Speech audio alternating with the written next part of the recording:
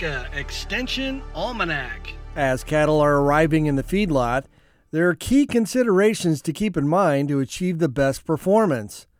Extension Feedlot Specialist Jessica Sperber talks about several techniques to make sure your new feeder cattle are doing their best. I think the biggest thing is remembering that our goal of receiving calves and setting up a receiving strategy is to make that transition from the calf origin into either their backgrounding yard or the feedlot as seamless as possible. So we're trying to keep the health sustained on those calves, get cattle to consume feed and to drink water, and essentially just setting them up in those first 14 days upon feedlot arrival to help calf development and set the performance trajectory of that calf. One of the really popular receiving strategies would be to offer those calves long stem grass hay in the beginning of that receiving period. Largely, you're just trying to target offering those calves any familiar feedstuffs that they probably have seen before, and essentially just to get them to come to the bunk and learn how to eat from the bunk. So some calves that we receive into the feed yard are obviously not bunk broke yet, and so just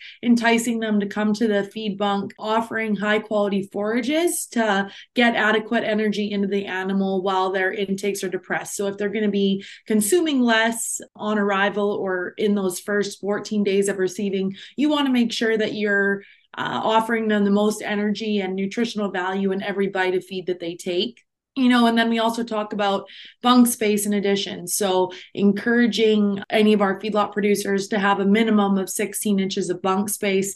When you're offering so much forage in the ration, up to 24 inches of bunk space would be even more ideal. But, that targeted 16 to 18 inches is great in terms of newly receiving calves. We say to maintain the health of the animal, they need to be intaking feed and drinking water.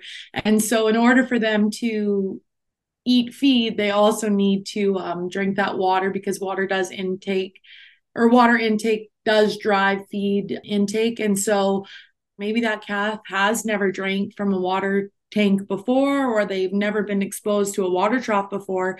And so actually just helping them figure out where the tank is in the pen and where the water is coming from, where the water source is coming from, is actually really important. So one strategy that some yards will use is to allow that water tank to run over for a short period of time, just to get some water pooling on the ground that does attract those calves to the water source.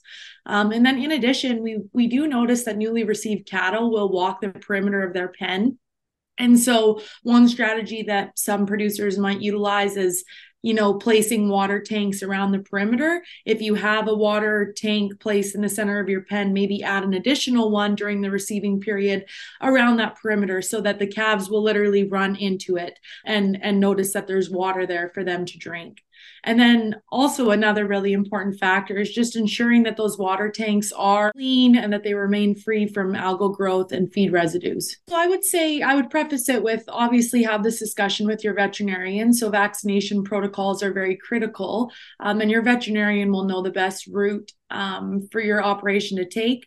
But what we do see is, those stressed calves that come off the truck, maybe they've been on the truck for a long period of time, many hours. And then also likely they were in a sale barn or were in a stress period right before that. So it is recommended to allow cattle anywhere from 12 to 24 hours after delivery to the yard before you start processing them. Some operations will actually adopt days of interval between delivery and processing if the cattle are considered low risk. Processing will include vaccination, parasite control, probably going to give them a feed yard tag, an implant if you're utilizing an implant protocol or program, and then also getting that initial weight on those animals. Today's program was a portion taken from a recent Beef Watch podcast offered by Nebraska Extension. To hear the entire interview, go to beef.unl.edu or download from Apple Podcasts. For Nebraska Extension Almanac, I'm Brad Mills.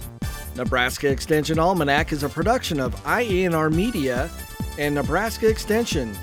For more information on how your university is serving Nebraskans, go to extension.unl.edu.